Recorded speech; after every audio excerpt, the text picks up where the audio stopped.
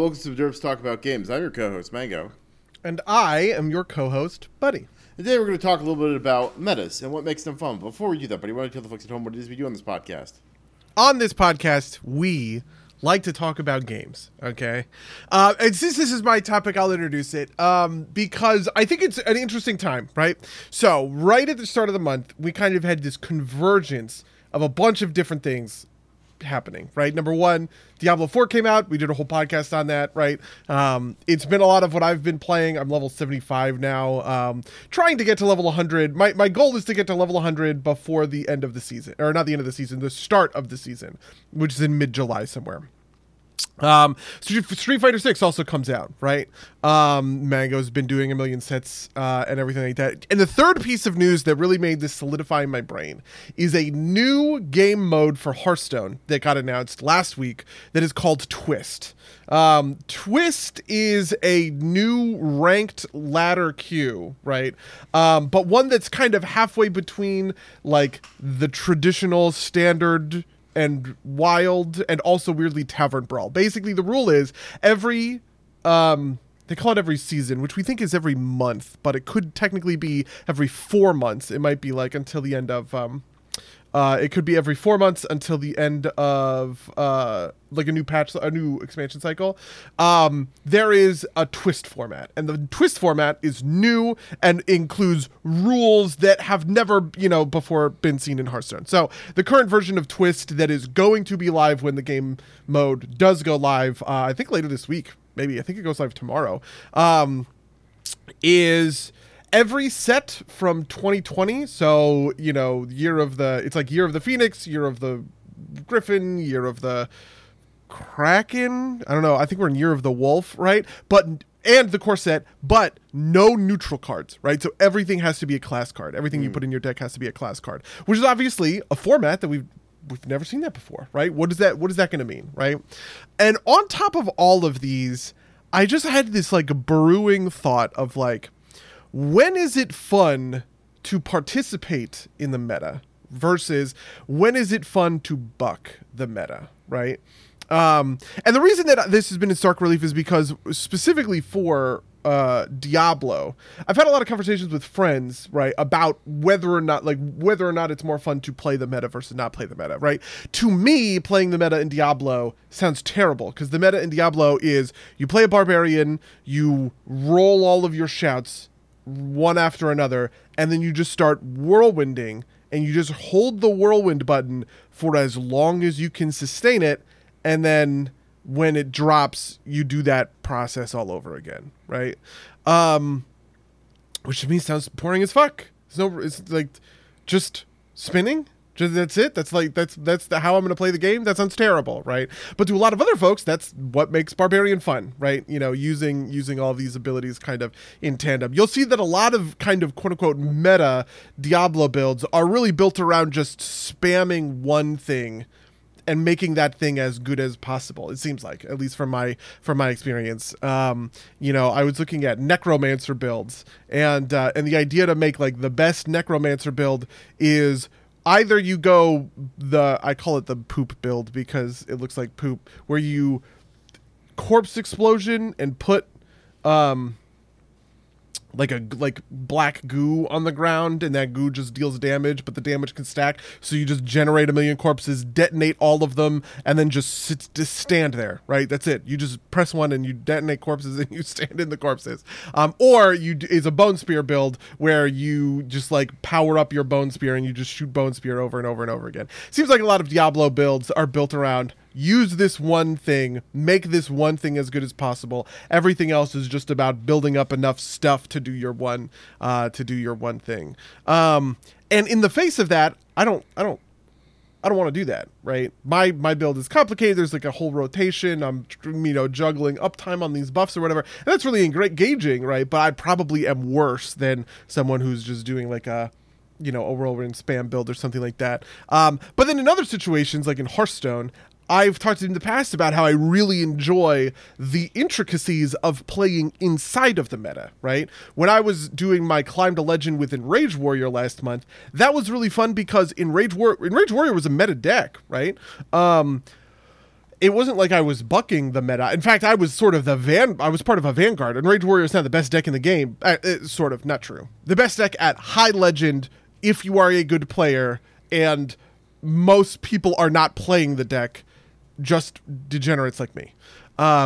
And so what is the difference between wanting to participate in the meta versus wanting to, reject the meta? That's my introductory thesis. Yeah, no, I mean, and this has a lot of angles to it, right? Because, like, you laid out Diablo. Diablo has this aspect where it's basically all PvE. In fact, there's a separate PvP meta, as I understand it. I have not been playing as much Diablo before, but friend of the cast, Monic, lets me know that reliably one of the most unbeatable builds in PvP is Thorin's Barbarian, but that, like, obviously does not have anything to do with the PvE meta, and so there's different considerations there. There's also, like, this weird thing where, like, essentially it's a long-term character, right? So, like, because, like, we talk about World of Warcraft a lot on this podcast, right? There are meta talent builds for classes, but, like, it almost doesn't get discussed that way. Right, like, it kind of gets discussed as, like, what are the optimal choices, which is meta, but it doesn't get called a meta, right? It gets called something else, and I think there's something there on top of, like, and, like, like you said with Hearthstone, there's, like, different formulations within the same archetype that tend to be meta. We played a lot of League of Legends for a while that had metas that resolved around certain types of characters, but, like, let you pick different characters, like, like the tank meta meant you picked one of a handful of tanky characters, but there was still choice inside of there. And then, like you said, Street Fighter comes out. Street Fighter has a slowly evolving meta. Last night, Blanca won CEO, and so people are starting to pick him up. But that's, wow. It's still early game, right? So, like, that might just be a thing.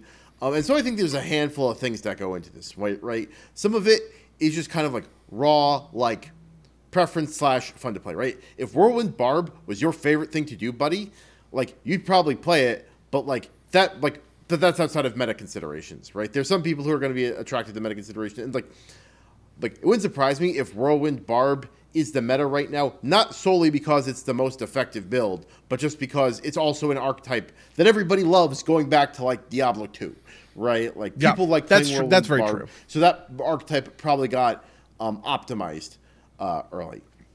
And then I had another point in this kind of vein, right? Like, there's also, like, a matter of how much success matters. And this is going to sound weird, but, like, in a game like Diablo, right? If you were playing less than optimally, because it's mostly a PvE game, it's not a huge deal, right? Like, it is much more... and also, this is going to sound weird, but, like, Diablo's kind of a low-skill game, right? Like, there's not as much execution. Like, Rogue is pretty execution-heavy. Most... stuff is not, especially most of the meta builds are not execution heavy. And I might suspect that some of the meta stuff in Diablo is based around things not being as execution heavy, which is weird for meta, but I think that might be true. Whereas, like, in something like Hearthstone, it's basically all execution, and in something like Street Fighter, execution's, like, absolutely the most important, right? Like, your ability to execute is more important than, like, actual meta kind of considerations. Yeah, that is probably an interest, because, like, there's another piece of this. For instance, the WoW thing is really interesting to me because on one hand, I feel like I buck the WoW meta, right? Because I'm playing a class that I want, right? And I, very famously played a version of Arms Warrior that made me the best in the world at that version, just because it was literally the bottom of the meta, and I was the only one willing to play it in the high end version of the game that I was participating in, right? But on the other hand, I don't participate, or I do participate in the meta because I build my warrior basically the way that the best players in the world build their warriors, right? There are some pieces where I don't, and I would probably hold on to that. Like, there's a part of me that wants to say, oh, I have, like, bucked the meta because I choose a handful of different talents to kind of make my build a specific kind of damage that's a little bit different from other people, even though 95% of the talents I take are the same as everybody else. My rotation's the same as everybody else. I'm using the same power talents. I'm just kind of tweaking things a little bit because I want a little more single target damage and cleave damage rather than AoE, right? And I would say that's probably a representation of me being sort of wrong about the meta, right? That I am in fact a participator in kind of like the WoW meta, and that's just, I don't know. There it's an interesting dichotomy, I guess, between those two sorts of experiences. Yeah, no, and I want to address a couple of things that Lou brings up in the chat. First, on Diablo, having only 6 buttons makes rotations and variety a bit harder. I was going to have to pick up a few skills that support and power up 1 or 2 core attacks. I think it's actually true. Like, I think Diablo wants you to have 1 generator, 1 spender, and then 4 once in a while things, right? That you pick mostly for their ancillary benefits, or like for like big, like, you know, like in Barbarian, this would be like Fatal Strike, right? Like something that just like is a damage bomb that you're not hitting all the time. On Street Fighter, Lou says, is Blanca using more than 1 move yet? I will tell you, I believe the guy's name was Menard. He was used, like, people don't know how to deal with balls quite yet, but that is the strong Blanca balls, which like it's one of his classic moves. But there was some high level play at CEO. It was the finals was a Blanca versus Jury, and the Blanca was pretty dominant. I recommend going to watch it if you're curious. And then I'm back on Diablo. Lou says, my fight against Butcher made me question my abilities hard. No skill into Sun's skill needed is no fair. Yeah, I think Butcher's a little bit like, the Butcher was like a weird encounter for me too. Like it felt like it required a lot more out of you than anything else did. But, you know, that's the weird thing I find about Diablo. It's like, it feels much more like raw numbers checks than anything else. But back to your so there's some stuff that I do think is mechanic. A butcher I do think is an exception, right? I think I can outplay a lot of things, and I think I'm dealing with mechanics appropriately by, you know, moving around or whatever. But Butcher has this issue where he's just wailing on you. And like either you beat the damage check or you don't. And I think that is unique to Butcher, right? I feel like if you don't have a solid build, you will get destroyed by Butcher by just the numbers, versus if you don't have a solid build, you'll get destroyed by bosses because you get overwhelmed over time. Does that make sense? Yeah, no, that makes some amount of sense. Like that was my biggest problem with Duriel, I think, when I fought him, is that like there was a point like late in his third phase. As a melee character, it's hard to dodge his attacks because he stops like doing the things where he stands still, so doesn't attack you for a couple seconds, and so you have to like be able to like tank a certain amount of hits in order to even do damage, and that always feels weird. And also like Diablo doesn't feel like a game like this is a thing that's also maybe an interesting comparison point to WoW, right? Like up until basically this game, resetting your build in Diablo was not as much of a thing, but it feels like maybe the game wants you to tailor your builds a little bit more to specific encounters. Yeah, that I think is interesting. The tailoring your build, because there's some stuff that just literally doesn't matter, or that matters in esoteric ways, I guess, which is interesting. Yeah, but like my point being, right, like I'm fighting Duriel, I might want to swap out like, like Whirlwind for something like not Hammer of the Ancient, Upheaval, because I can get a little bit more distance on that and not have to worry about eating a hit. Or like I might want to switch to my double-handed weapons because I can get the attacks and dodge out faster. So I was basically getting carried by friend of the cast, Monic. I was like level 50, he was level 70. He's like, let's do Torment 4. I'm like, what? And basically me standing there and trying not to die. But part of that was that, like, when I was using my two-handed weapons, the swings were so slow that I couldn't get out of the way in time. And at that, I'm so fragile at that stage. So, like, I can switch those things around, and maybe switching weapons isn't the worst thing. But the other half of that is maybe a little bit like switching points I think feels a little bit worse, if that makes sense. Yeah, the interesting thing I think is the disparity between bosses and packs, right? In Diablo, I am really strong at dealing with packs, but I'm not super strong at dealing with bosses. And because part of this is that one of the stats I value very highly is damage versus slowed, right? Because I'm using the two-handed sword, right? I'm putting bleeds on everything.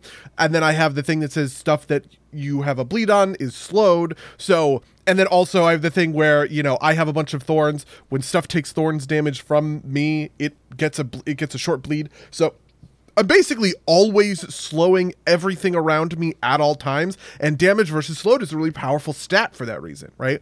Whereas if I was playing like a lightning sorcerer, right, damage versus slowed would be a terrible stat. It wouldn't do anything. But on a boss, that stat doesn't mean anything because bosses can't be CC'd, right? Same thing with damage versus stunned. A big thing for me is being able to, you know, foot stomp. And then right now I'm using upheaval. So like foot stomp, upheaval is a really powerful combo of mine because that stuns everything. And then I get a huge bonus versus stunned or whatever. But again, versus bosses, you don't stun bosses that often. You have to build up that stagger bar and you only have this kind of like short window to take advantage of it. Whereas mostly what I'm actually trying to do is kind of like take advantage of it at all times, right? And I think that that's a pretty interesting sort of like, are you building for bosses? Are you building for packs? How is that going to work? Yeah. Yeah. No, that's absolutely true. But this is talking more about kind of like individual game mechanics. I think we want to bring it back out to like the more that's true. The meta stuff. So like it sounds to me like your objection to playing Whirlwind Barb is less about it being meta and more about it being just like a thing that you're not a fan of. Yeah, and I also think I just want to say that my default position, I think most people's default position, is that they don't want a meta, right? They don't want, like, BIS mentality, right? Like, they don't want, they don't want to be dictated to how to play the game. They want to make their own choices, right? Yeah. So just on a basic level, you know, player A interacting with game one, right?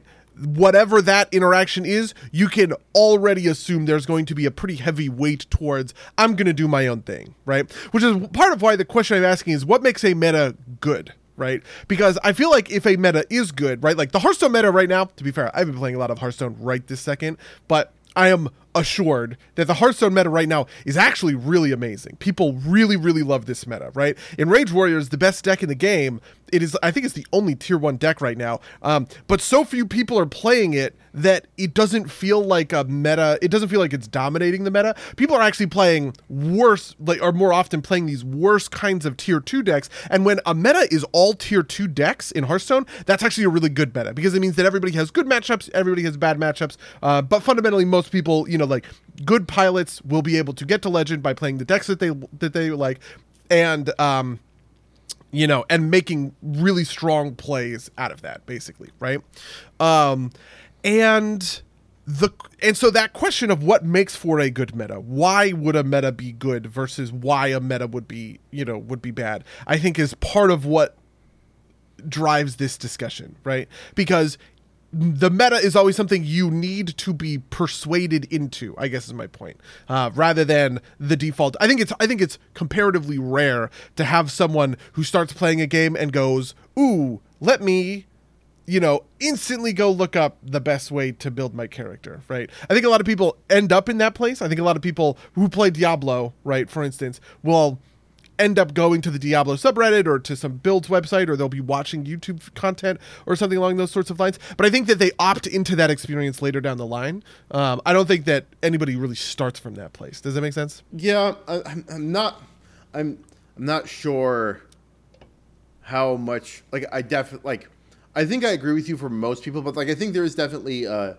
type of person who is more focused on winning because that's how they get the joy out of the game, and they are willing to run to the meta thing because they are more concerned with winning. Like, this is like, you know, this is used to Magic psychograms, right? Like there's like Timmy, Johnny, Spike. Spike, I think, is less concerned about, is like likes having a clear meta because then he can go get a good deck, right? Like, and you know, there's like, to your point, a good meta versus like a bad meta isn't always just like, you know, like Spike isn't concerned about the quality of the meta. He's concerned about the existence of the meta and his ability to go find a tier 1 type deck, right? In either case, because he's interested in winning, and that's fine, right? But I think you're generally correct, right? I think people enjoy Although I don't know. I think there's also like kind of like a shaky middle ground there. Like I know that for me, I like bucking the meta intentionally. Like that's just like a thing that brings me specific joy is like winning through odd ways and like doing things that aren't exactly like considered viable, right? And that's got a lot more purchase in say Magic and a lot less purchase in something like League of Legends, right? I've done it, right? But it's generally to the chagrin of my teammates who want people to be like not necessarily like in lockstep with like what it's being played at Worlds, but want people to be within the kind of general contours of the meta. Oh yeah, this was a very frequent thing when we were playing League because that was another meta where I wanted to be not, slavish to the meta in the sense like only playing strong champions or whatever, but there is and this is maybe what I was getting at with the WoW point thinking about it. There was a sort of framework meta as well. That was a piece of this, right? Which was, you put a mage mid lane and you have sort of this mage do this. You have characters who are synergistic with one another on a team comp, right? You have you have champions in the jungle who are going to be able to move to the different lanes and gank for you, right? Be able to relieve pressure and help you kind of get back into things when that, like, these are all pieces of the League of Legends meta that aren't just this champion is overtuned, that champion is undertuned, right? They're kind of fundamentals to the teamwork of the game. I would say that meta is something I was slavishly devoted to because it's sort of like playing a game of baseball and saying, oh, well, for this game, we're not going to have any outfielders. We're just going to play 9 infielders. And it's like, that's fucking bonkers. I hate this. Just do your job. Like, do you know what I mean? The meta, essentially, right? Yeah.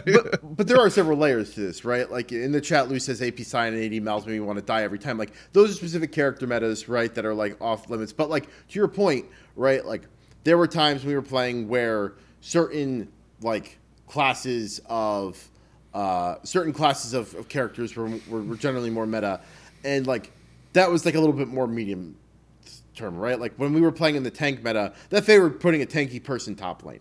That didn't necessarily mean like you had to do it every time, and people would be like, I'd say like you get some pushback if you're playing an off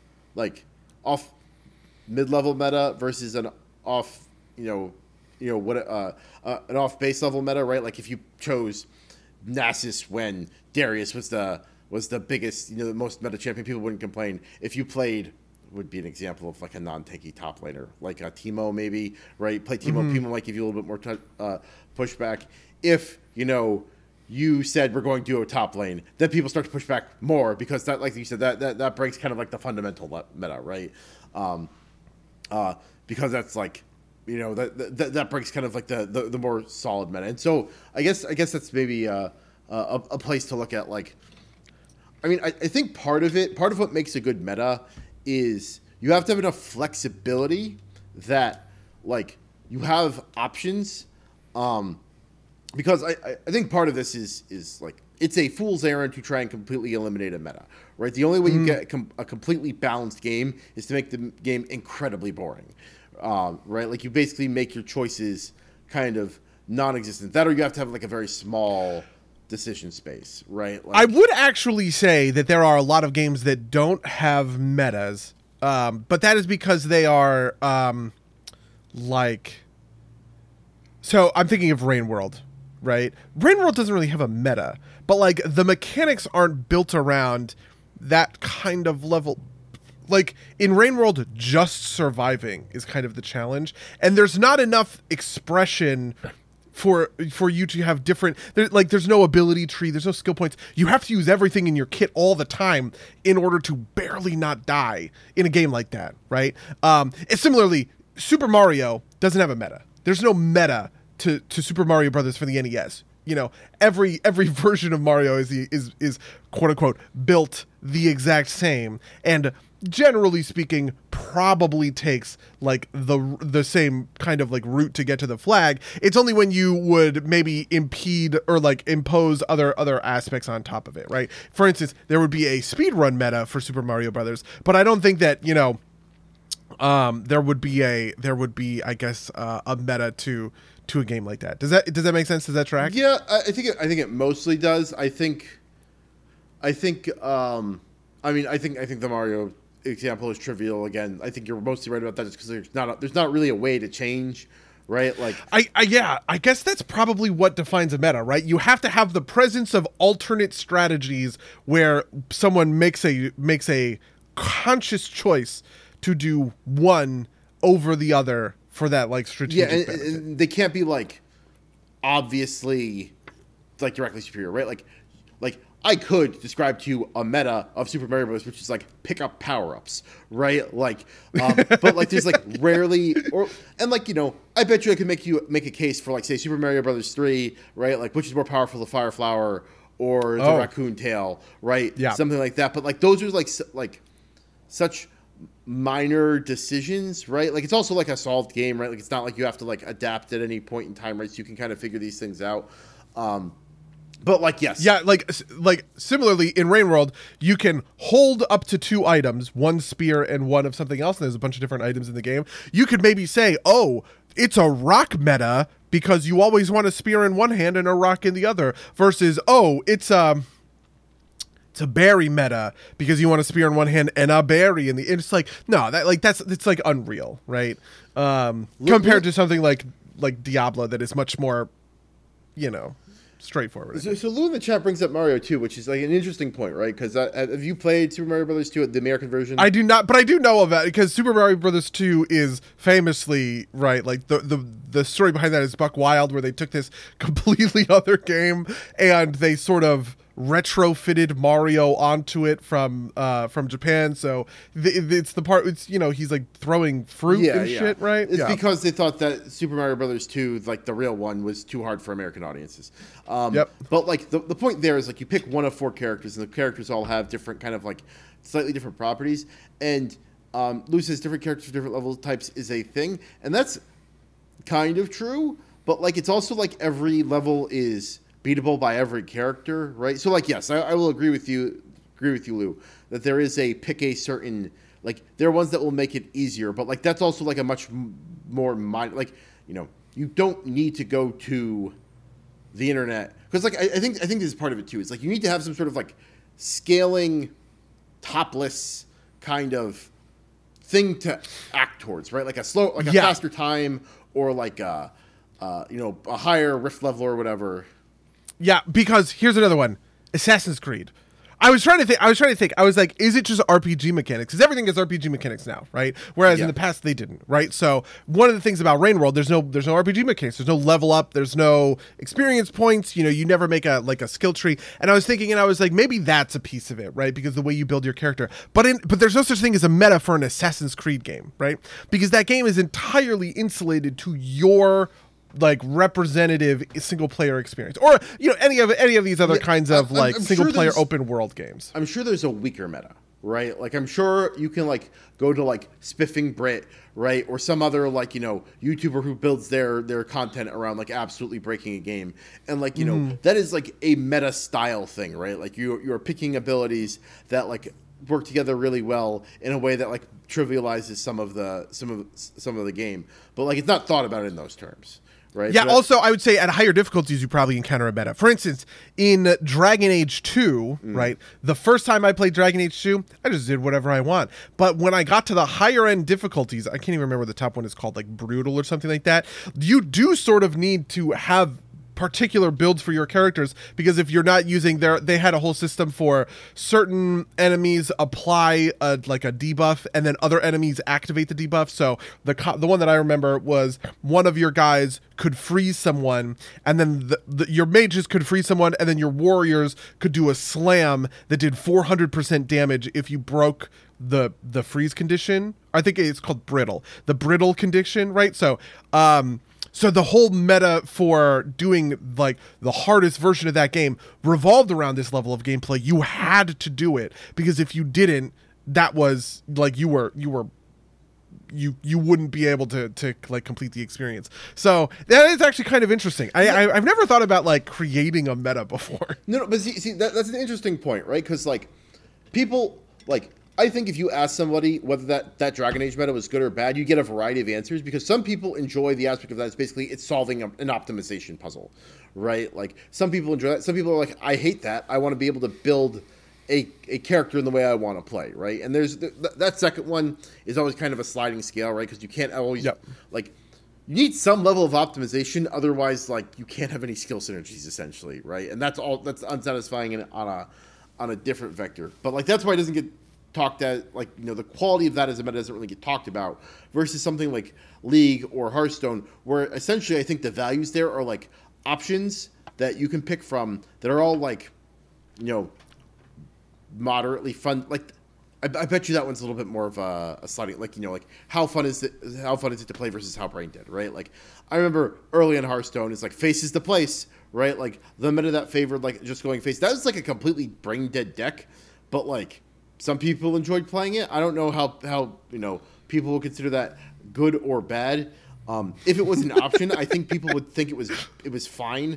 But like an option where like I think an option where like a complicated deck dominates is more acceptable to people than when where a brain dead deck dominates. Does that make sense? Yeah, that is true. So there are a couple of pieces of this. One, for instance, when a control deck is the best deck in the game, those are brutal metas that people hate. And it's very common actually to hear that in Hearthstone circles. Everybody wants a control meta in the sense that they want a slow meta where you know you're hitting turn 10, people are kind of building around a certain kind of value options or whatever. But the reality is a true control meta really sucks. What you really want is you want a powerful, aggressive top end to your meta. You want the best deck in the game to be some form of aggressive deck, typically, or just some form of tempo deck. Aggressive, it kind of has different connotations. But you want to have a lot of like really viable control counters to that, right? So if let's say the best deck in the game is Face Hunter, right? That's actually typically pretty good because when the best deck in the game is an aggressive deck, it makes it so you have a pretty clear counter program where people build control decks, and control decks are winning because they're farming Face Hunter, right? Even if they're losing to one another or they're losing to mid-range decks or all these other kinds of things. That tends to be pretty fun. When the best deck in the game is a control deck, though, all you do is you make every game last 45 minutes and everybody fucking hates it. They want to pull their hair out. Yeah, no, I mean, but that's interesting because that's like like people hate that meta not because in something inherent to like the meta-ness of it. It's because of the ancillary concerns, right? It's like because control decks take forever to win, right? Like, and also the deck type that beats control deck are combo decks, and combo decks are very unfun to play against if you are a control deck. It is typically really, like, if I'm playing a control warrior and I know I'm going up against, like, let's say a combo, I can't even think of like a good combo deck like this, like a combo warlock or something like that, right? That just always feels bad because you know you're on a timer, you're on a clock, and the only option you have is to somehow disrupt one of their key combo pieces, right? And while I would say that's actually pretty fun, there's part of the fun that made my Quest Hunter deck really fun back in the day because I was playing against a bunch of combo decks, and the perfectly timed Ice Trap was just like the best thing in the world if you just got this level of disruption down or whatever. But yeah, that is all specific to Hearthstone, but I do think it kind of speaks to kind of like the underlying mechanics of how some versions of a meta are good and some are bad. For instance, a version of things where Walking Arsenal Barbarian, right? The Barbarian where you're switching weapons all the time, which is more or less the version that I'm playing right now, is the best version of Barbarian, is one where I probably would be happier with the meta. It is that the meta is bad because the Barb build is bad, like we were talking about before. Yeah. And also, like, I know that you don't personally like, but do you know what the sense is of kind of like the larger world about like the Barb meta right now? How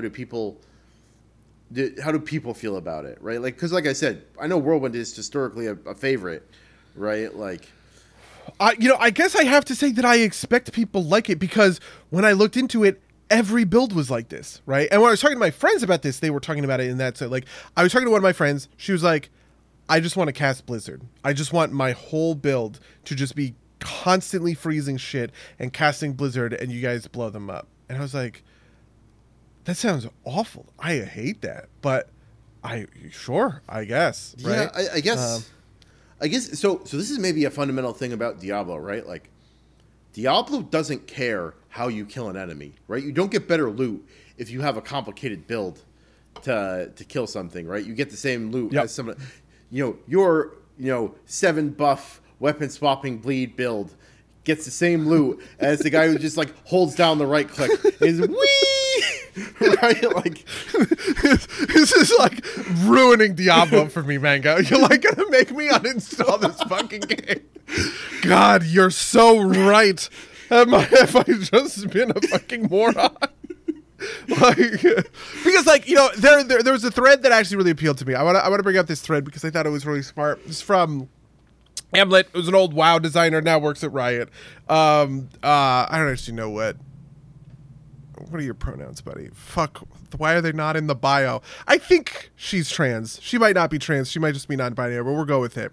So Hamlet says, D4 is remarkably resistant to playing by net decking or best in slot mentality or whatever you want to call it, because it's both difficult and largely ineffective to play by aiming for a specific build endpoint and beelining to that. And I think that it's like a hard thing to pull off. And she goes on to talk about how, the custom, the web of synergistic interactions is really complicated between skills, passive talents, legendaries, paragon choices. They all affect each other, and the value of almost anything is dependent on like, can I fit in these other pieces to it, right? So a good example of that would be my thing with slows, right? I valued percent damage to slow a lot because percent damage to slow is triggered by all of my bleeds inflicting a slow, and I have spec'd into all of this bleed stuff, right?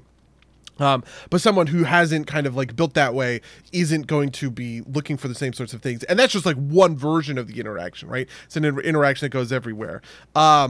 So, for instance, if someone has a really coherent, tightly working build and you replicate 60% of it with what you have, you probably have something silly, right? Some of the stuff that you're including is probably pointless, and some of the stuff you're leaving out might be way better for you, right? Which is to say that, like, because those builds are so synergistic, it's actually kind of hard for me to build out of what I'm currently spec'd into. Like if I wanted to go for a Whirlwind build, right? Well, I mean, I don't know. I do think Whirlwind actually does include bleed and damage to slow or whatever else. But like, let's say I was going to go for a Hammer of the Ancients Overpower build, which I don't think is a real thing. Let's just say I would go for it. I'm probably not looking for percent damage to slow because I'm not looking for bleeds. I'm looking for Overpower. I'm looking for Fortify, right? Which also contributes to, to Overpower. I'm probably looking for a set of stats that are completely orthogonal, right, to the set of stats that I've currently kind of, optimized for.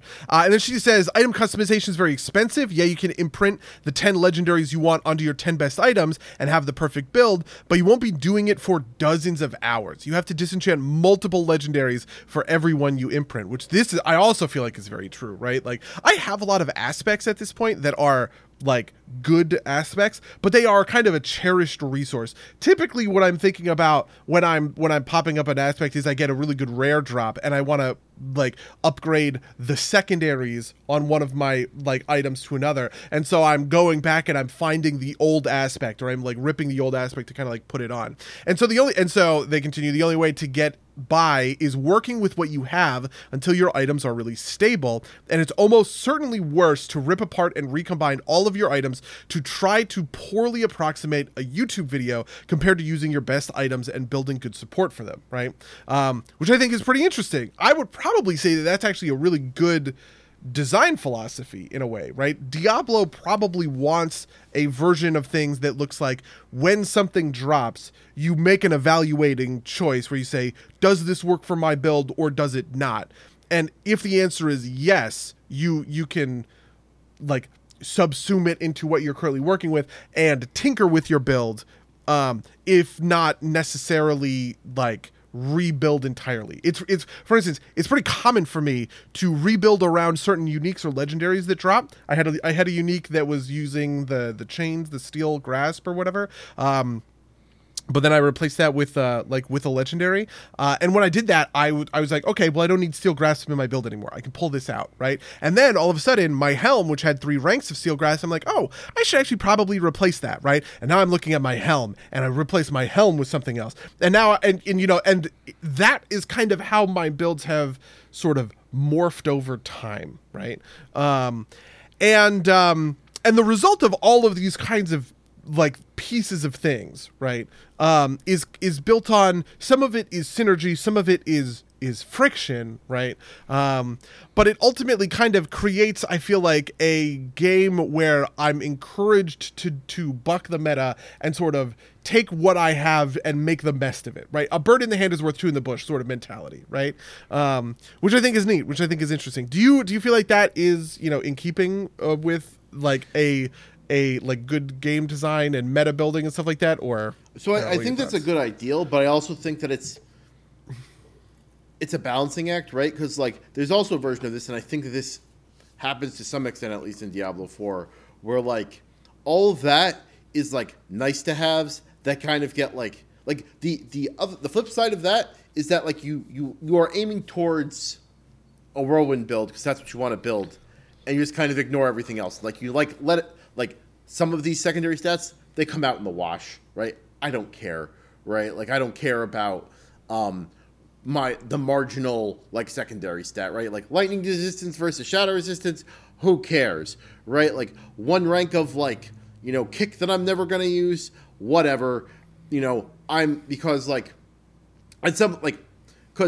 it always has to be that balancing act, because otherwise you're completely beholden to your items, right? Like you can imagine a system that maximizes the things you were just talking about, and at that point you actually don't have any choice either. You have to just play to whatever your items have, right? Because otherwise you're not going to be effective either, right? Like you have to build a whirlwind build because you got the whirlwind legendary, and I think that's like I think you're right that like that design philosophy is correct. It's just hard to nail, I think. And also it's one of those things where like we've talked about this a lot in terms of WoW, where like no matter how you design it, people are gonna do whatever they fucking are gonna do, right? And a lot of times that is like slavish devotion to whatever somebody decides, whatever the collective consciousness decides is the best, right?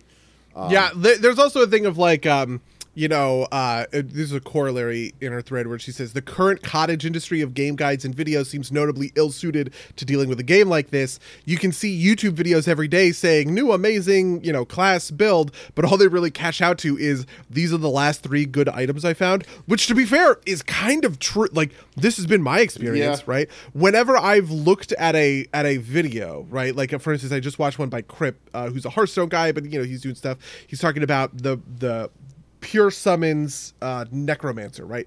If you want to make a summons necromancer, how do you do it? And the answer is you get one unique, and then the unique says sometimes your summons blow up for 18,000 damage. And it's just like, okay, get an item. That's the build. All right, sure, fair enough, kind of thing. I feel like what can you do about that piece of the puzzle? Yeah, but that's the other part of it too. Is like it makes it like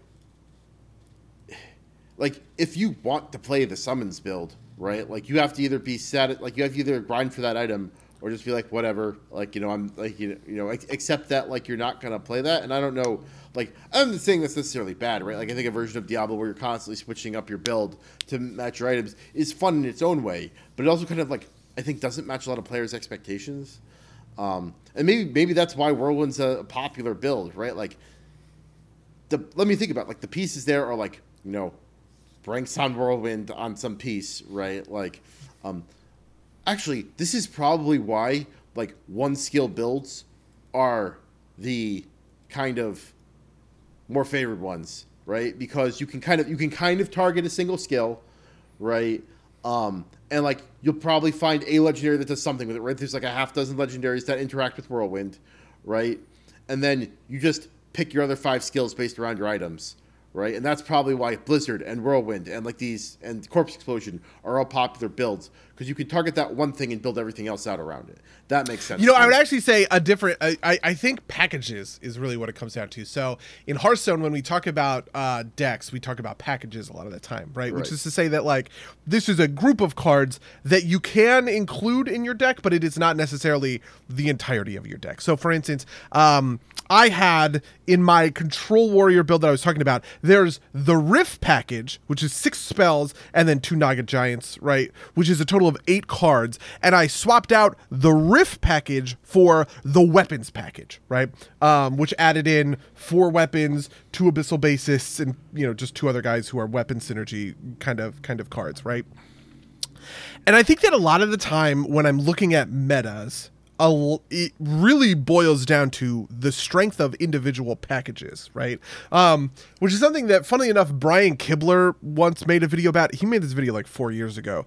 He made a video and he was talking about one of the problems with Hearthstone at that particular time was the strength of certain packages, right? And he was talking about how like basically every deck I ever make has to include this package because it is the best thing. And I can kind of do whatever I want with my other cards, but like the most of the time the wins I'm going to be pulling out are going to be these wins, right? The package he was talking about at the time was using a certain activator and then a kind of whirlwind. This is like an old Enrage sort of build for warrior, and it's just like once you have this risky skipper package, you can kind of do a couple of different things that you can do a bunch of different things you want with it, right? But at the end of the day, it's risky skipper that's winning you the games, and we could just call this risky skipper warrior, and you could have 50 different versions of it because risky skipper wasn't like the thing that was the flashy part of the deck, but it was the part of the deck that was allowing you to control the board, generally a lot of value and tempo, right? Swing, have big swing turns and win the game off of that kind of thing. And I feel like a similar thing is probably true for Whirlwind because what's funny? I have seen it is not just Whirlwind, right? If I go to d4builds.gg, which is the site I was using for this, right, you can actually see, and it's funny because they're all stacked on top of each other. There is Whirlwind Endgame Barbarian, Rend Endgame Barbarian, Hammer of the Ancients Endgame Barbarian, and all of them include those 3 shouts. So maybe it's just that the shouts package is really good at efficiently generating you a ton of fury, and the best way to play the best way to play barbarian is to just generate a boatload of fury and constantly be spamming a core skill and never using your basic because you don't need to generate fury when you're just using shouts on cooldown. Does that make sense? Yeah, no, that makes some sense to me. I also think that you stumbled on something important, which is important for a good meta, which is this kind of like 3 levels of meta we were talking about when it comes to League, right? Like the ability to like, even if there's like a powerful kind of like top level meta, like adjustability to kind of like make it your own, right? Like you were saying, right? Like the core, warrior meta, what is that? Is it Control Warrior that has like the Rift package versus the weapons package? Oh, yeah. Yep. Right? Like Control Warrior is there, right? And there's a net deck for people who enjoy kind of just like pure, net decking, right? But you can get the joy, the joy of like, I've made this my own by swapping out that package, right? Similar thing in League, right? The kind of structural meta of the lanes versus kind of like the particular seasonal meta of like what character is strong. You can still express individual choice in there by choice of hero, build within that hero, that kind of thing, as long as it's within like kind of like constrained parameters, right? Similarly with Diablo, right? Like I am like, probably at endgame shouts are all the best thing, but I am sure as people are leveling, they're like playing Whirlwind, but they're adjusting their other 4 or 5 skills along the way, right? Similar, and I think this is the big insight here is WoW made the changes that WoW made to talents made it much better from like a meta standpoint, because while there are overall things you are doing, especially within kind of like the lane of like single damage versus AoE versus a couple other things, you can move a couple of points around and not totally and like get most of what you need and like still be able to like express individually some stuff, right? Like, I play Monk. I don't play the exact build on Peak of Serenity. Maybe Monk's a little bit more flexible than other classes, but like I like Phalanx Stomp, so I pick Phalanx Stomp. I'm pulling a couple of points out of other places to do that, but it's not totally ruining my ability to perform. I think that's an important thing, right? Like the ability to kind of like tweak things on the meta that you want and not have it totally fall apart. That's definitely true, because also in WoW, that is something that I prioritize a lot, right? Like in our Mythic Plus group, I do a lot of the single target damage, and that's important. Like, okay, to back this up, something that I watch worse Mythic Plus teams than ours do, right, is what happens is you have 5 people who aren't behaving like a team when they build their comp, essentially, right? You have You have a group of people who have all come together and they have looked online to see what is the best Mythic Plus build for this class, right? Oh, Mythic, best Mythic Plus Fire Mage, right? They take that talent loadout, basically, and they pull it into keys. But the thing that'll end up happening is when a specific damage type or profile is sort of needed or required, they can't adapt to it because everything is just sort of built for raw overall DPS, if that makes sense. And so you never get any of the contours of like, oh, well, actually the hardest pull in the dungeon is going to be this mini boss before the final boss, right? And he does a thing, and you actually need somebody who does a lot of execute damage, right? Because his damage ramps up or whatever. Or maybe it's too many bosses and you just need to do a lot of cleave, right? And so having everybody kind of spec'd into what does the best for 5 target AoE is actually kind of a detriment, because what would really have made your group better is to sort of do what ours does and say, okay, this one person is going to be built for single target damage, for cleave damage, for burst AoE maybe, right? And then this other person is going to be built to just kind of farm these 5-person packs or whatever. And having that kind of flexibility that keeps your overall damage profile relatively even, so that your group is kind of putting out the same amount of DPS on every single pull, rather than having a situation where your group is like putting out wildly different amounts of damage based on the type of pull it is actually really like beneficial, right? And I do think that that's actually kind of an interesting kind of contour. I like that a lot. I would actually kind of say, I don't know, it's complicated, obviously. It's interesting because there exists a sort of mini meta under like a top level and a sort of ordinary meta, in the sense that I'm kind of describing, right? Which is the top level meta, you just take the most powerful shit. This is like what, what are the Mythic Plus things called? Keystones? God, what's I can't remember what the esport is called. It is Keystones, but it's just like, man, I don't remember. They have like a Keystone League, right? Okay. MDI is what I'm thinking. Okay. The Mythic Dungeon Invitational. MDI players are just going to play the very best, and typically they are so good that they can just fucking pull the entire dungeon, and the only thing that they do is they bring classes that have massive uncapped AoE damage, because that's how you time keys as part of the MDI, right? Whereas, the under us is kind of the pug meta, and the pug meta is sort of what I'm describing. You have 5 people who have individually built their characters to, the specifications recommended by guides. Those specifications recommended by guides are universally talking about doing flat AoE damage to groups of 5 individuals, right? To like a pack of 5, characters.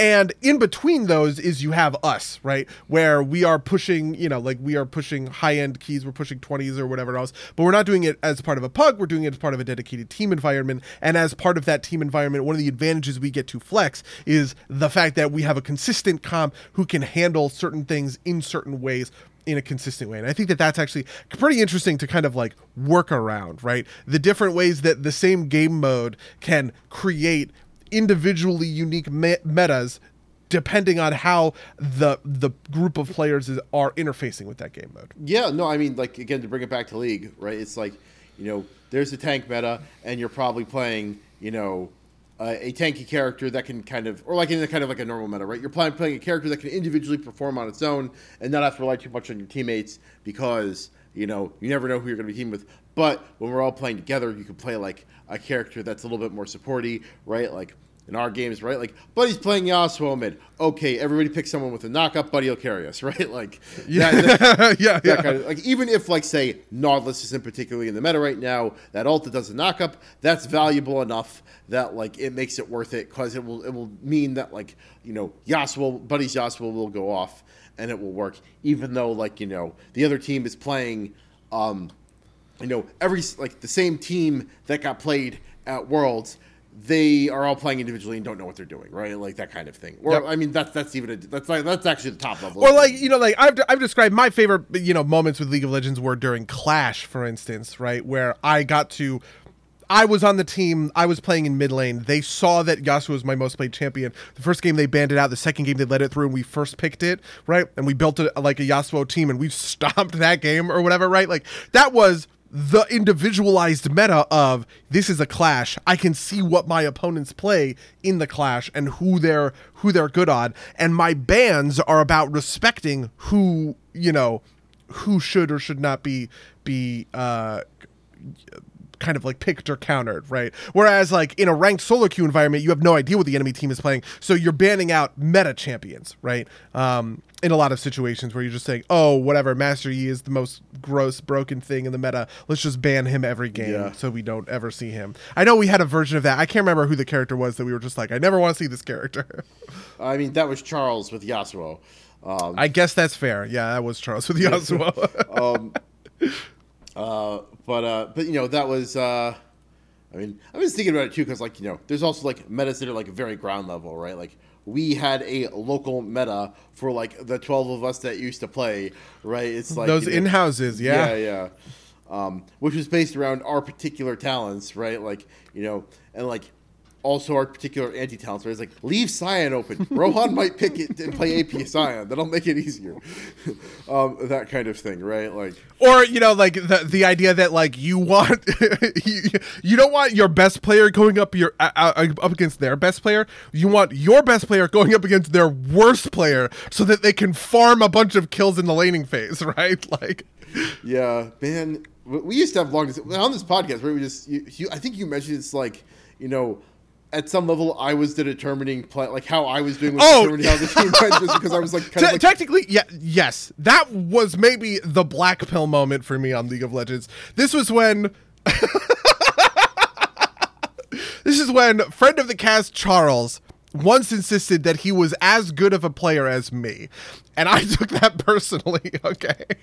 And I sat down and I went through our entire match history together for like the whole season or whatever. Because this was back when you could look up your whole match history on like there wasn't even like op.gg back then. It was like on the League of Legends website. Yeah, and I just started charting out the wins and losses, right? And I did prove what I wanted to prove, which is that definitionally I'm the better player, right?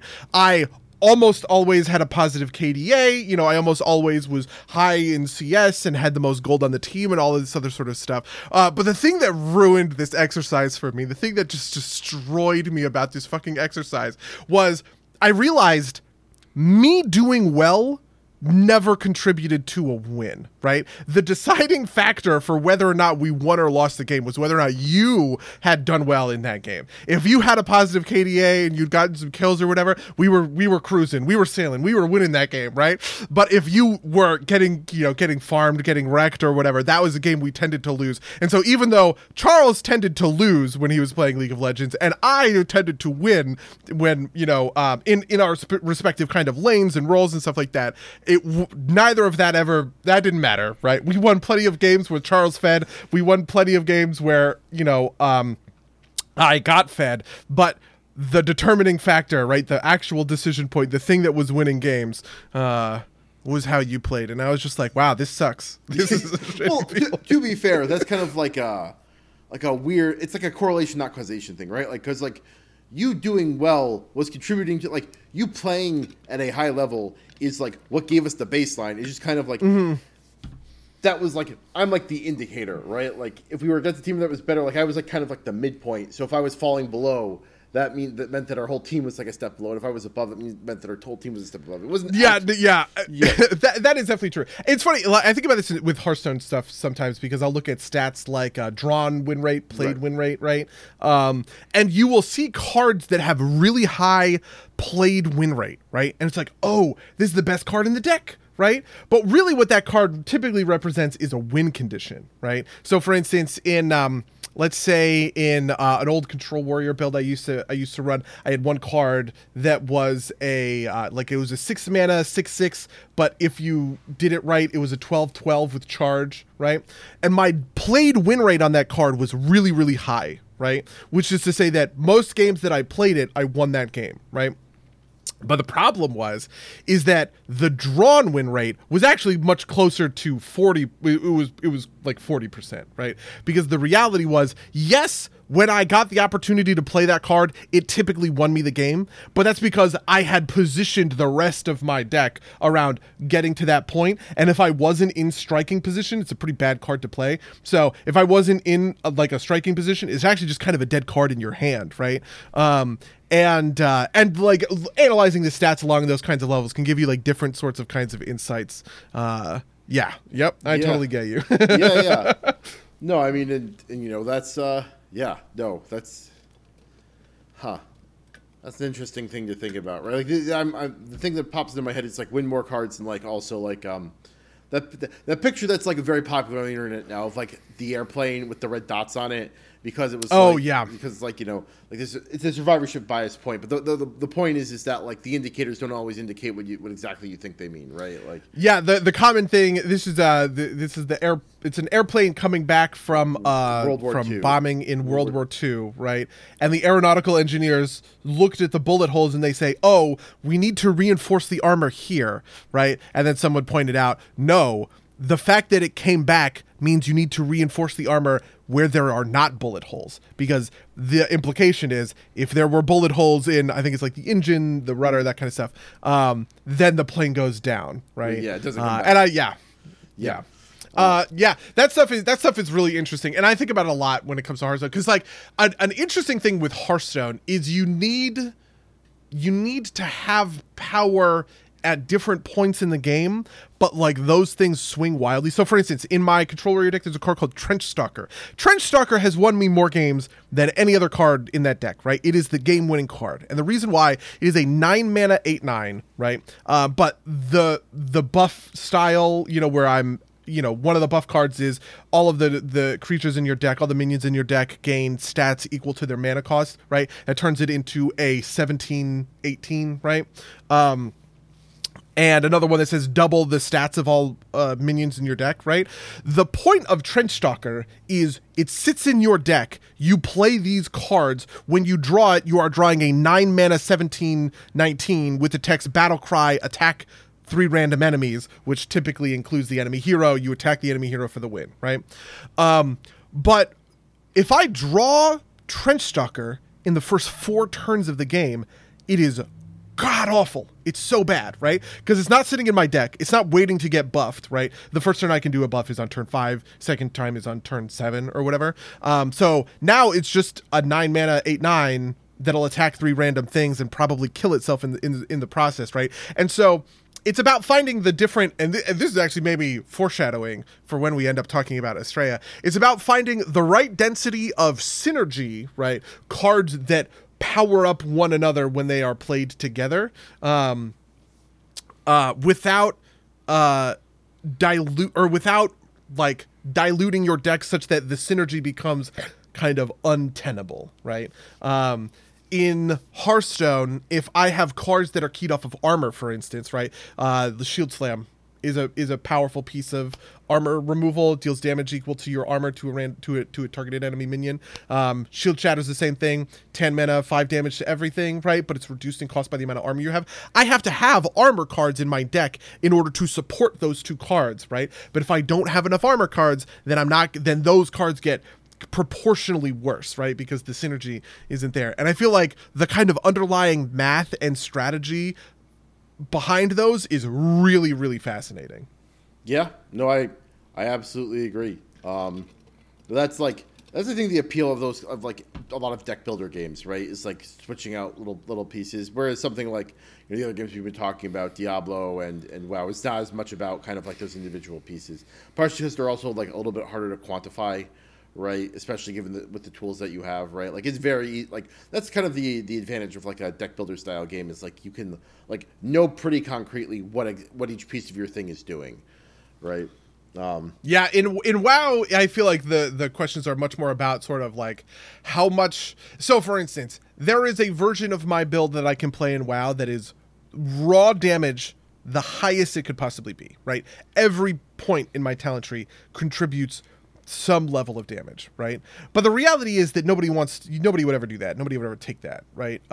Because there is a weird damage breakpoint where I would rather have utility. And so I'm thinking specifically for the warrior talent tree, there's a talent called Sidearm. Sidearm is probably like 0.3% of my damage in a raid encounter. And I take Sidearm just because kind of there's not a better thing to spend it on. Just says every once in a while when you auto attack, you deal a little bit of extra damage on that auto attack. Okay, fair enough. But in my Mythic Plus build, I don't take that talent. I take Stormbolt, right? Because the utility of having a 4-second stun on a 30-second cooldown is so much vastly more important than the combined amount of damage. Like I'm not timing a key because I did an extra 400 DPS, right? But I probably am timing a key if I can interrupt a like really dangerous ability with a stun when at range when I need it with Stormbolt, that kind of a thing. And I feel like that is a similar calculus in the sense of you are looking for, like you are. In that instance, you're sacrificing some synergy, right? I'm sacrificing a little damage synergy in order to pick up like a core piece of utility. But it is the same sort of like question of like at what break point am I willing to make that decision, right? So yeah. I mean, we're well over the hour. We've kind of gotten away from meta talk a little bit, so I think that was a good discussion. Obviously, we didn't come down to like a ton of like definite things there, but I think it was a fun talk. Yeah. Agree. All right. Well, tell me how your week was then. How my week was. What have I been doing? Mostly playing Diablo. Sure. The big thing I'm doing in Diablo is I'm filling out my renown. I'm getting renown on everything. I did all of the altars of Lilith. I'm doing a bunch of dungeons. I maxed out on 3 of the 5 zones. I'm just getting closer, plugging away at it or whatever. To be fair, I actually really loved the altars of Lilith. I had a lot of fun doing those, but like I had a lot of fun in the way that like, I don't know. I was listening to a ContraPoints video. She was talking about AI. It was pretty funny. I could have the map of where the altars of Lilith were on my other screen. I didn't have to it's like, that's just good. That's just good times. That's just fun. Yeah, well, that's fair. That's that's the mode of play, sublimation, right? It's it was definitely sublimation. I mean, I was doing other stuff. I was playing Astrea. I've been playing a lot of Astrea recently, but I don't know how much I want to talk about it. Yeah, I believe I'm not allowed to talk about a lot of my play of Astrea. Yeah, but yes, I played the demo, which is public, so I could probably talk about that. Demo's great. Same as it's a similar one to the one that was at PAX, right? Yeah, I think it's had. I don't think there's anything mechanically different about the demo, but it's probably had VFX and stuff. Yeah, I think like polish added in. Yeah, I'm not going to say anything else because I'm worried about confusing different parts of things. But it's a fun game. Yeah, I played Astrea on stream as part of Steam Next Fest, which was pretty fun. My Solarius build was insanely good. I got a really powerful Solarius build that was a lot of fun. But my Mooney build, I actually I whiffed. I think it's the first time I've ever lost an Astrea run on stream. I famously have said that I'm the best Astrea player in the world. That might be true. Exactly. Just because like nobody else has played. I said it as a joke during the completionist stream, but it's kind of like caught on. And so I was playing Mooney last week, and I just kind of like whiffed a little bit, and I made some tough decisions. One of the things that is not in the demo but is in the full game that I was showing off at the time is the anomaly levels, right? Which is the game's progressive, difficulty. And I was playing the maximum difficulty I'd unlocked at the time, which I think was anomaly 5, right? And it was very funny because Leo was in the chat. Leo, the designer of the game, was in the chat, and he watched me make some dumb mistakes, right? One of the anomaly levels puts a bomb on all of your guys, so whenever you fully purify an enemy, that bomb goes off, deals 1 corruption. So if you are at 1 health and you fully corrupt someone down, they will explode and deal the 1 damage to lose you a heart. And I was like, no, I can't believe I made that mistake. But the second time that we went in, I was able to win on Mooney. And then my Solarius build was actually really shaky and dangerous at first. I lost a bunch of hearts just because I couldn't, because like the build couldn't kind of couldn't support it. But once I kind of got going and got my engine together, Leo actually said that he was like, "This is one of the most powerful builds I've ever seen." I was like, "Yeah, buddy, let's go." So Yeah, that's some stuff. That's a very fun game. I'm very much looking forward to the full release. I'll be there day one. What else? I've been playing a lot of Street Fighter. So how is Zangief doing? Is in the meta? Is he good? Is he bad? So this is it. So he's not the worst, right? I think the worst, the commonly thought worst character right now is Lily Hawk, but Street Fighter tiering tends to be weird, and also I still think the meta's still forming, right? Like the game's been out for 3 weeks. It'll be a while before we kind of like settle into a true rut. But something kind of in general that you could say is, you know how you said like people hate a control meta? People tend to hate a grappler meta, right? Like grapplers tend to not ever be top of the meta. Yeah, so Lou says in the chat, seems feast or famine. All it takes is a few hits and you win. This is why people hate grappler metas, right? Because one, it's like you guess right 75% of the time and you still lose. And two, it just work fundamentally differently. So like the primary triangle in fighting games is attack, block, throw, right? Block beats attack, attack beats throw, throw beats block, right? Most of this is actually not focused around like the grab is not like your standard grab is not actually used as much, right? It's mostly about like different normals fighting each other.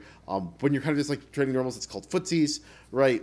That's kind of where like the soul of the game lives. And because grapplers live a lot, like grapplers mostly live on throws or like the threat of throws causing people to screw up, and this thing called 50-50s, which is like the concept of 50-50 is you put someone in a position where they have to guess, right? Like, because if they guess right, they get out, and if they don't, they get thrown, right? Or they get hit, right? And that is how like most grapplers live. And this is part of why I like grapplers, right? It's like if I have the fucking read, you're fucking dead, right? Like I know you're gonna jump, and I like input the jump grab, you're fucking toast, right? But that is also can be incredibly frustrating.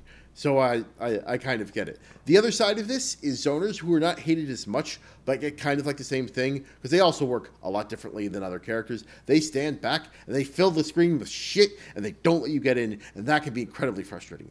It is in kind of like the larger meta triangle, right? Like, zoners are really bad for grapplers, because grapplers have a hell of a fucking time getting in against, like, they have a hell of a time getting in against anybody, and against zoners, it's just even fucking worse. Like your traditional zoner is Dhalsim, and then like JP is a very powerful one in this game.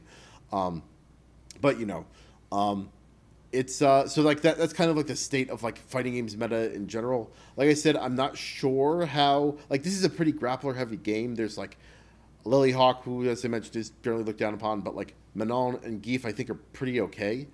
Lou in the chat says she's Manon is a grappler that has a power up, so you have to stall that shit out.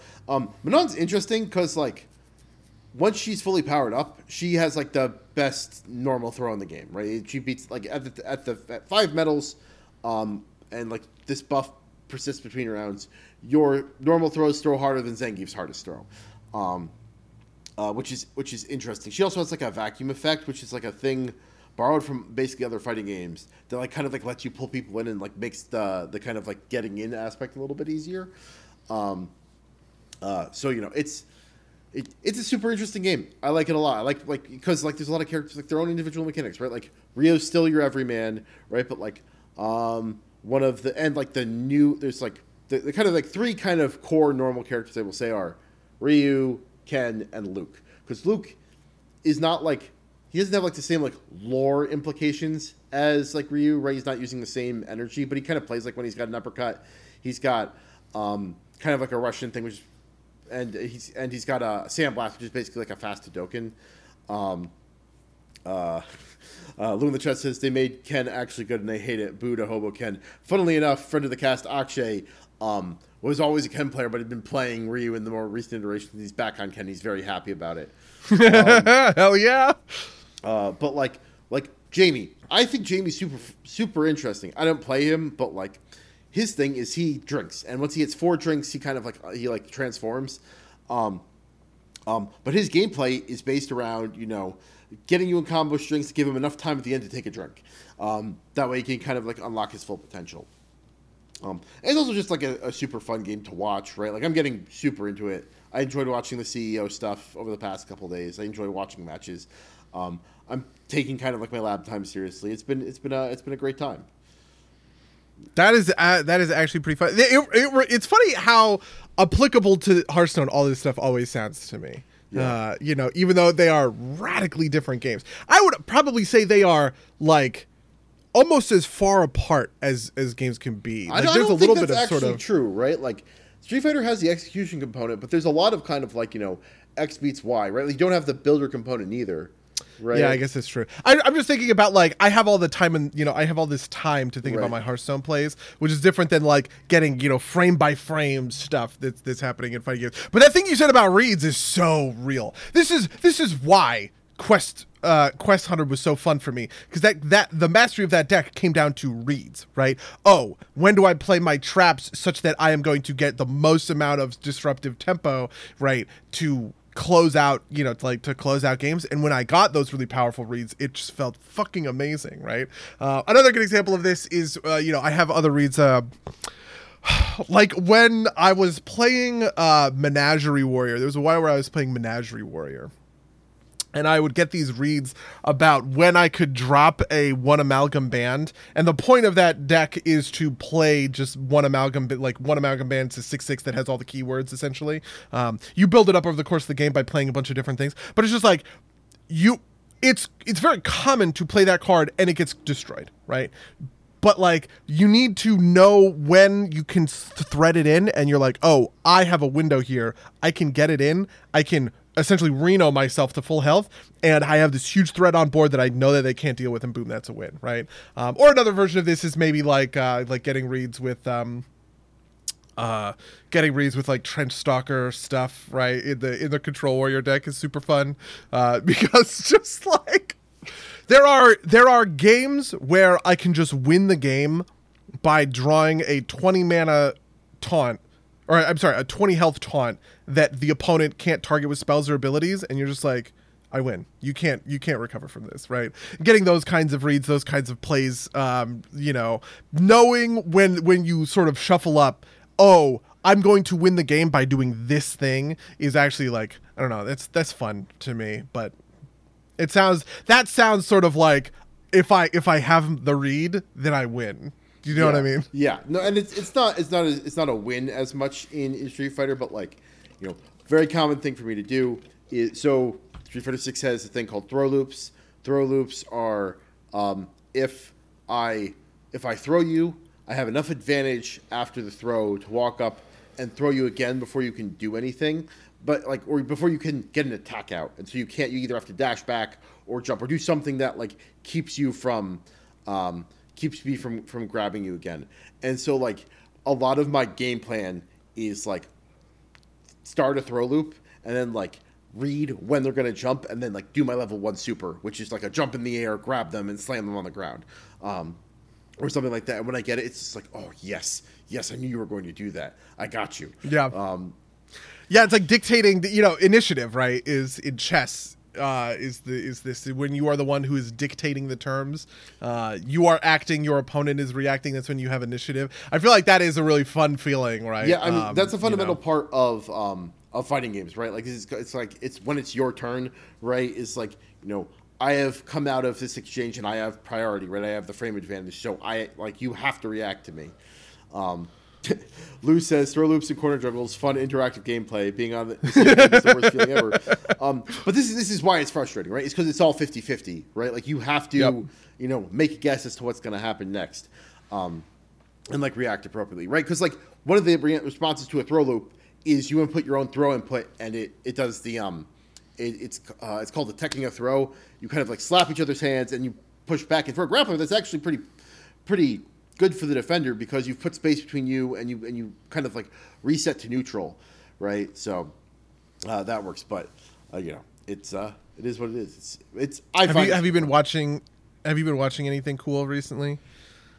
I I finished season 2 of The Boys with my girlfriend, which was interesting. But I feel like we should wait until I get to the end of season 3 to really talk about that.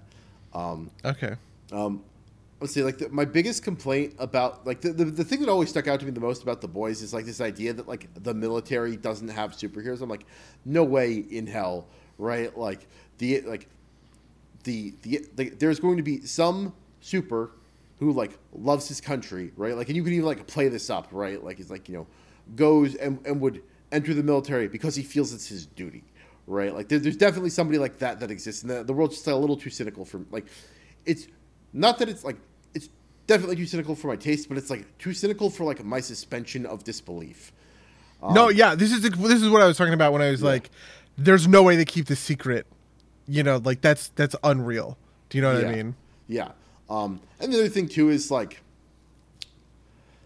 this is gonna sound a little harsh, but like the way they mix politics is like I can tell it's part of the original comic because it's something that like an edgy Reddit atheist would have said in 2006, and I can tell it's part of the show because what a like edgy Reddit like left poster would like post in 2018, right? Like or 2020, right? So, but it's this is why I say this. It doesn't. It's actually dumb as fuck, right? No thoughts head empty. Rocks for brains. There's nothing underneath the surface. It's still a fun watch. Like I'm still enjoying it, and like I'm still involved in it. It's just that's the distinct. It's compelling. It's such compelling television. I feel like. Yeah, and I also got spoiled on something. Somebody I followed on Twitter posted a panel, and so like. I don't know if it's happened in the show yet, but I know who Black Noir is, assuming they keep it the same between the comic and the show. What could like Black Noir's identity? I don't.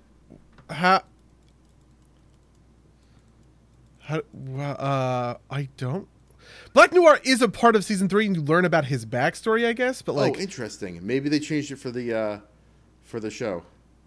Is he? Yeah, like if he's someone specific, I maybe don't know this. Oh yeah, The Boys is a particularly bad comic book that I don't like and have never liked. So this is one of those like comics things where I don't actually have a fucking encyclopedic knowledge of like all the lore. If it is how it is in the comic, it'd be very obvious. I mean, I suppose they could change it somehow to like make that reveal later, but in the comic, he's. I don't want to spoil it for people listening at home, but in the comic, he is. Oh, okay. I actually just spoiled it for myself. Yeah, interesting. Yeah. So I'm curious how they handle it in the show. But yeah. Otherwise, have you watched anything good? If I watched anything good, what's funny is sort of like related to this. I was watching a bunch of conspiracy stuff. I don't know. I've been watching a lot of I don't want to like talk politics or whatever, but I was watching a bunch of like conspiracy stuff about like flat earthers and QAnon and other sorts of conspiracies, and it was generally, it's just fun. Like those videos, I don't know why I can just eat them up so effortlessly. Yeah. No, I mean, yeah. There's that one guy who's running in the Democratic primary, who, he's a weird one. Well, yeah, and so the other thing I was thinking, I was paying attention is the sub stuff. Where like the Titan submersible or whatever. Yeah, that captured everybody's attention. What was the my favorite tweet over the weekend was like, time to take off my submarine expert hack and put on my like Russian mercenary expert hack. Yeah, because Putin's chef fucking rebelled against him or whatever. Holy shit! Yeah, no, I know exactly what you mean. The submarine stuff was so funny. Did you see James Cameron talk about it? Holy fuck! It was the most like satisfying thing. The submarine story is honestly kind of dumb. In like I don't actually think that there's anything there outside of just like the sort of raw. Do you know? Actually, let me put it this way. Do you know what liminal spaces are? Yes, I watched the Super Eye Patch Wolf video on it. Oh, you know what's actually funny? I do know Super Eye Patch Works, but I haven't seen his video on it. But ContraPoints made a video on liminal spaces. And she was sort of talking about how liminal spaces have this same sort of genealogy with thalassophobia, which is like the fear of like the deep ocean, the just insane depth of the ocean. And I just feel like that's what this is, right? Like it is this sort of overlap of the uncanny, eerie sort of confrontation of how deep the ocean really gets out there. And that's why it just like, I don't know, it just like became a thing. Yeah, I mean, it's also like, it's like all meta takes, right? It's like, you know, how you feel about it, how it compares to other events of like, you know, of like similar nature, right? Yeah, like my society. We live in a society, buddy. Yeah, there's definitely people who are like, yeah, fucking billionaires or whatever, right? My interest is entirely the Doomed Boat. I'm part of the Doomed Boat fandom. I was just like rattling off these facts to Rachel. She was like, what the fuck? Because like, I don't know where I picked all this up from. I just know about a lot of doomed boats, I guess, right? Like the USS Indianapolis is a famous one. It's the one that it is the United States cruiser that carried the atomic bombs. So it was radio silent. And it gets sunk by a Japanese submarine, and nobody knows that it was sunk because it was radio silent, obviously. And so I think it was like 3 days, right? Like the entire crew was basically stranded in the middle of the ocean for 3 days, and then sharks showed up and fucking feasted on them. And it was just like, doomed boat stuff. Like the other one that I got really into, doomed boat knowledge was absorbed during your Titanic history phase. It's all part of your Cameron Billing. True, honestly, right? The Terror is a doomed boat, is a famous doomed boat. Doomed boats, like weirdly enough, Passage is like a doomed boat generator, right? Like, yeah, yes, of course. Weird doomed boat is also Chernobyl, and I know that sounds ridiculous because it is a landlocked nuclear power plant, but I would say that there is a shared history between those two guys that I'm obsessed with, who looked at the open reactor of the Chernobyl reactor, you know, melting down, and that was the thing that killed them. There's something about that and doomed boat that shares common cause in my brain. They are inextricably linked. I also got really into, do you know about compression divers? Is this like related to the bends? I don't know about it specifically. Okay, so this is a profession. You can be a professional compression diver. What a compression diver is, not the two fucking guys in Chernobyl. What a compression diver. So yes, it is related to the bends. The reason the bends happens is because you shift pressure, right, too quickly, right? Somebody who is a scuba diver can dive actually pretty deep and then come back up, right? Your body can adjust to like massive changes in pressure. But one of the things that people figured out is that if you do that process slowly, your body can adjust to extreme differences in pressure, right? So what a compression diver is they basically live at super extreme pressures at all time for typically days or weeks on end in order to do their work. So for instance, at an oil rig, right, a compression diver would be on an oil rig off the North Sea, and they will be 300 meters down, right, under just a ton of water, right? But because they acclimate to that process slowly, they go into these tanks called compression tanks, right? Where the pressure is slowly, increased over time, and so they're living at whatever it is, like 20 psi, whatever the number is, right? And they will live in these diving bells. So there'll be a ship up top, and there's a diving bell, and they'll dive down out of the diving bell, out of the compressed diving bell, and do their work at the bottom of the, at the bottom of the sea where like the welling is happening or whatever. But that is obviously an extremely dangerous set of circumstances, because being a compression diver means that you're like, if anything goes wrong, if there are any like problems, you are in like extremely like extreme danger. So for instance, there was an oil rig in the South China Sea, where there were a group of compression divers who were doing stuff at the bottom of the well, and a typhoon came, and the boat had to essentially do like kind of an emergency evac to go to shore because it was too dangerous to be. Actually, they were on an oil rig technically, so the compression divers come up, and they get put in a compression tank. The compression tank gets put on a boat, and and during the typhoon, the compression tank was essentially jettisoned because it was going to sink the boat. And so those guys are in a tank, and they're floating to the bottom of the sea. They're dead. And it's just like, oh, the thoughts of that. The most heinous one is the Dolphin, I think, is something like that accident, which was a group of compression divers who are on the surface in a compression tank, and they are at the height of their compression, and someone accidentally opens the door, and there is explosive decompression where they are living at 20 psi, and all of a sudden all of they're instantly at 1 psi, so their bodies just exploded from the inside out. And it's just nightmare fuel, Mega. There's a million stories like this. No, I mean, honestly, if you made me pointed a gun at me and told me either do the, I mean, I guess if you pointed a gun at me and choose either one of those, I'd let you shoot me. But like, if you could force me to, I'd say, like, I'd rather die instantly than like, live with my doom at the bottom of the ocean. Yeah. That's yeah, tell me about it. There's also like not unhorror stories, right? There's actually a guy who they have like umbilical cords essentially, right, like to their suits or whatever. There was a guy whose umbilical cord got snapped because the wind at the top of the thing was pulling the diving bell around, and the cord got caught on a piece of machinery and just like went taut for a second, and the whole thing snapped, right?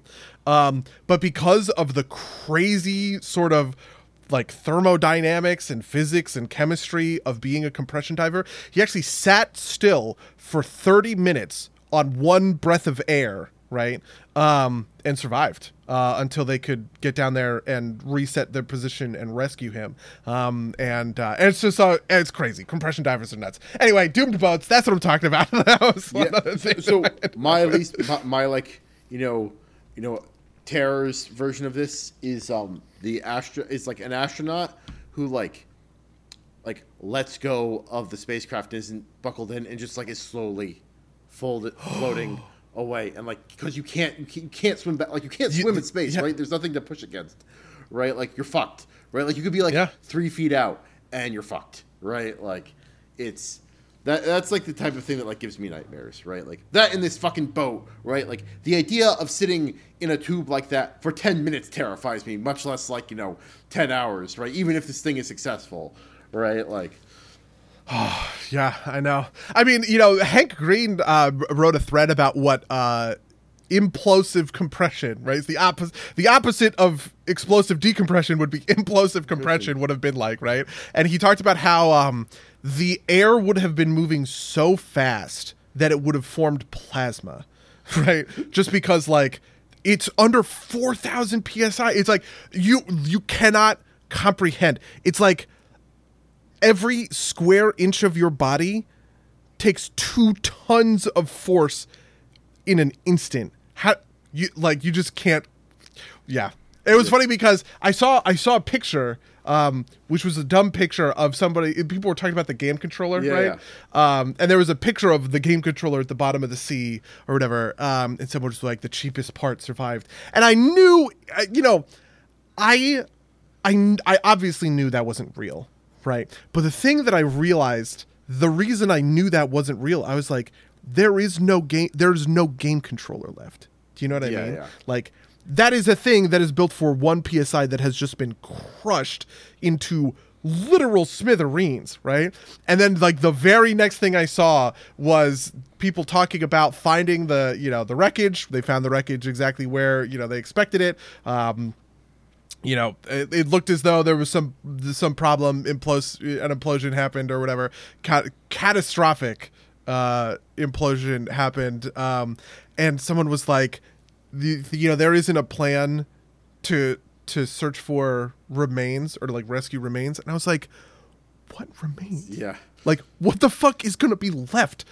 They're smears on a wall at best, right? Yeah. The thing that I saw that kind of like really like so somebody did like the science experiment version, which is like you take an empty can of soda, you put it over a burner on the stove, and then you flip it upside down in a pot of water, and the thing is instantly like thumps in it. It's obviously, and that's like several orders of magnitude less dramatic than what happened Yeah. Yeah, or like, I mean, have you ever seen implosions happen on train cars? This is a thing that happens in train cars because when you're pumping chemicals in and out of a tanker car, right, you have to pump in air as well as pump stuff out. Right. But what people will, you're a railroad worker, you'll forget to do this or something like that. And what'll happen is the whole train car will, because the crazy thing about it that I didn't realize at the time is that it's not a slow process, right? It is a tipping point process, right? Where everything is fine right up until you meet a critical threshold, and then that threshold is crossed and it's, you know what I mean? And so there's huge, these tanker cars, and they just crumple like a soda can, right? And it's just like, I can't deal with this, man. Oh, yeah. Christ. Yep. Some terms talk about horrible ways to die. Listen, don't get me started on serial killers, okay? That Mindhunter was a trip. I'll say, obviously it'd be terrible to die in explosive decompression or whatever, or explosive compression, right? Like implosive compression or whatever you said. That at least it's instantaneous, right? Like when I found out about the sub imploding, it was well, at least they didn't suffer, right? They didn't, that's infinitely preferable to the nightmare everyone was thinking was that they lost power or whatever, the sub sank to the bottom of the ocean and there was nothing that they could do to get out of that. Yeah, right? or But that obviously, yeah. They raised the sub and it turns out they have murdered and eaten the sea. They murder, you're in that situation, you murder the CEO. He put you here and he's taking your precious oxygen, right? Just terrible nightmare scenarios, right? Donner Party level scenarios, but in a much worse, you know what? We should stop. I feel like we're falling down the podcast rabbit hole, because true crime is all podcasts, right? Yeah. I saw a stat on this. There was 44% of all podcasts that people listen to are true crime podcasts, and the next closest one was 12%. I was like, the fuck? Holy shit! Yeah, that's right? A lot of people listening to true crime, but yeah. You know what, Lou? That's industrial furnaces. Oh, this is Live Leak. So I don't know if you remember, but back in the heyday of Live Leak, it's just this appears to be a Chinese factory. Turn off the video now, right? Just because safety standards are low. It's here's a molten metal squiggling about silly a silly string, because some mistake happened, but it's molten metal. And if you're lucky, the video doesn't show what happens. There's no human toll to that, right? It's or where it's it's so fuzzy because the resolution is always terrible that it's just an implied you're watching at a steel foundry, one of those huge crucibles is being whatever, but then one of the bolts fails and the stuff cart starts falling or whatever. I'm describing a real video. I don't know why I'm not doing this. But and all you see is there is a black smudge that might be a person, might not be a person. The molten metal sweeps it off camera. What happened there? Who knows? I don't, and I hate it. Do not get him started on some French bullshit. I'm sorry. You know what? We're going to end this here. We're going to end this here. All right. If you'd like to email us about anything we talk about on this podcast, whether it's about metas or people dying horribly, you can reach us at subnerdsplaygames.com or podcast@subnerdsplaygames.com. You can follow us at twitch.tv/subnerdsplaygames or youtube.com/subnerdsplaygames, where these go out live. You can rate, review us wherever you can find podcasts. There's links all down in the description. Buddy, you have anything you're looking to promote? I do just want to mention that Steam Next Fest is going on right now, and both Estrella and Ever After Falls have demos that are up. The demos are up until... Actually, the Estrella demo, I think, is up until the game is live at this point, just because we're getting close. But I would recommend playing the Ever After Falls demo. It's a lot of fun. It's a normal, wholesome experience, okay? No explosive decompression? No explosive decompressing in this one. It is good times with your little cat. He helps you do farm. It's great. I would highly recommend it to anybody of the Stardew Valley persuasion. Just the complete opposite. The complete opposite of everything else. So, yeah, that's the only thing I wanted to promote. All right. Well, with that, I'm going to say until next time, dear listeners. Until next time, loyal listeners.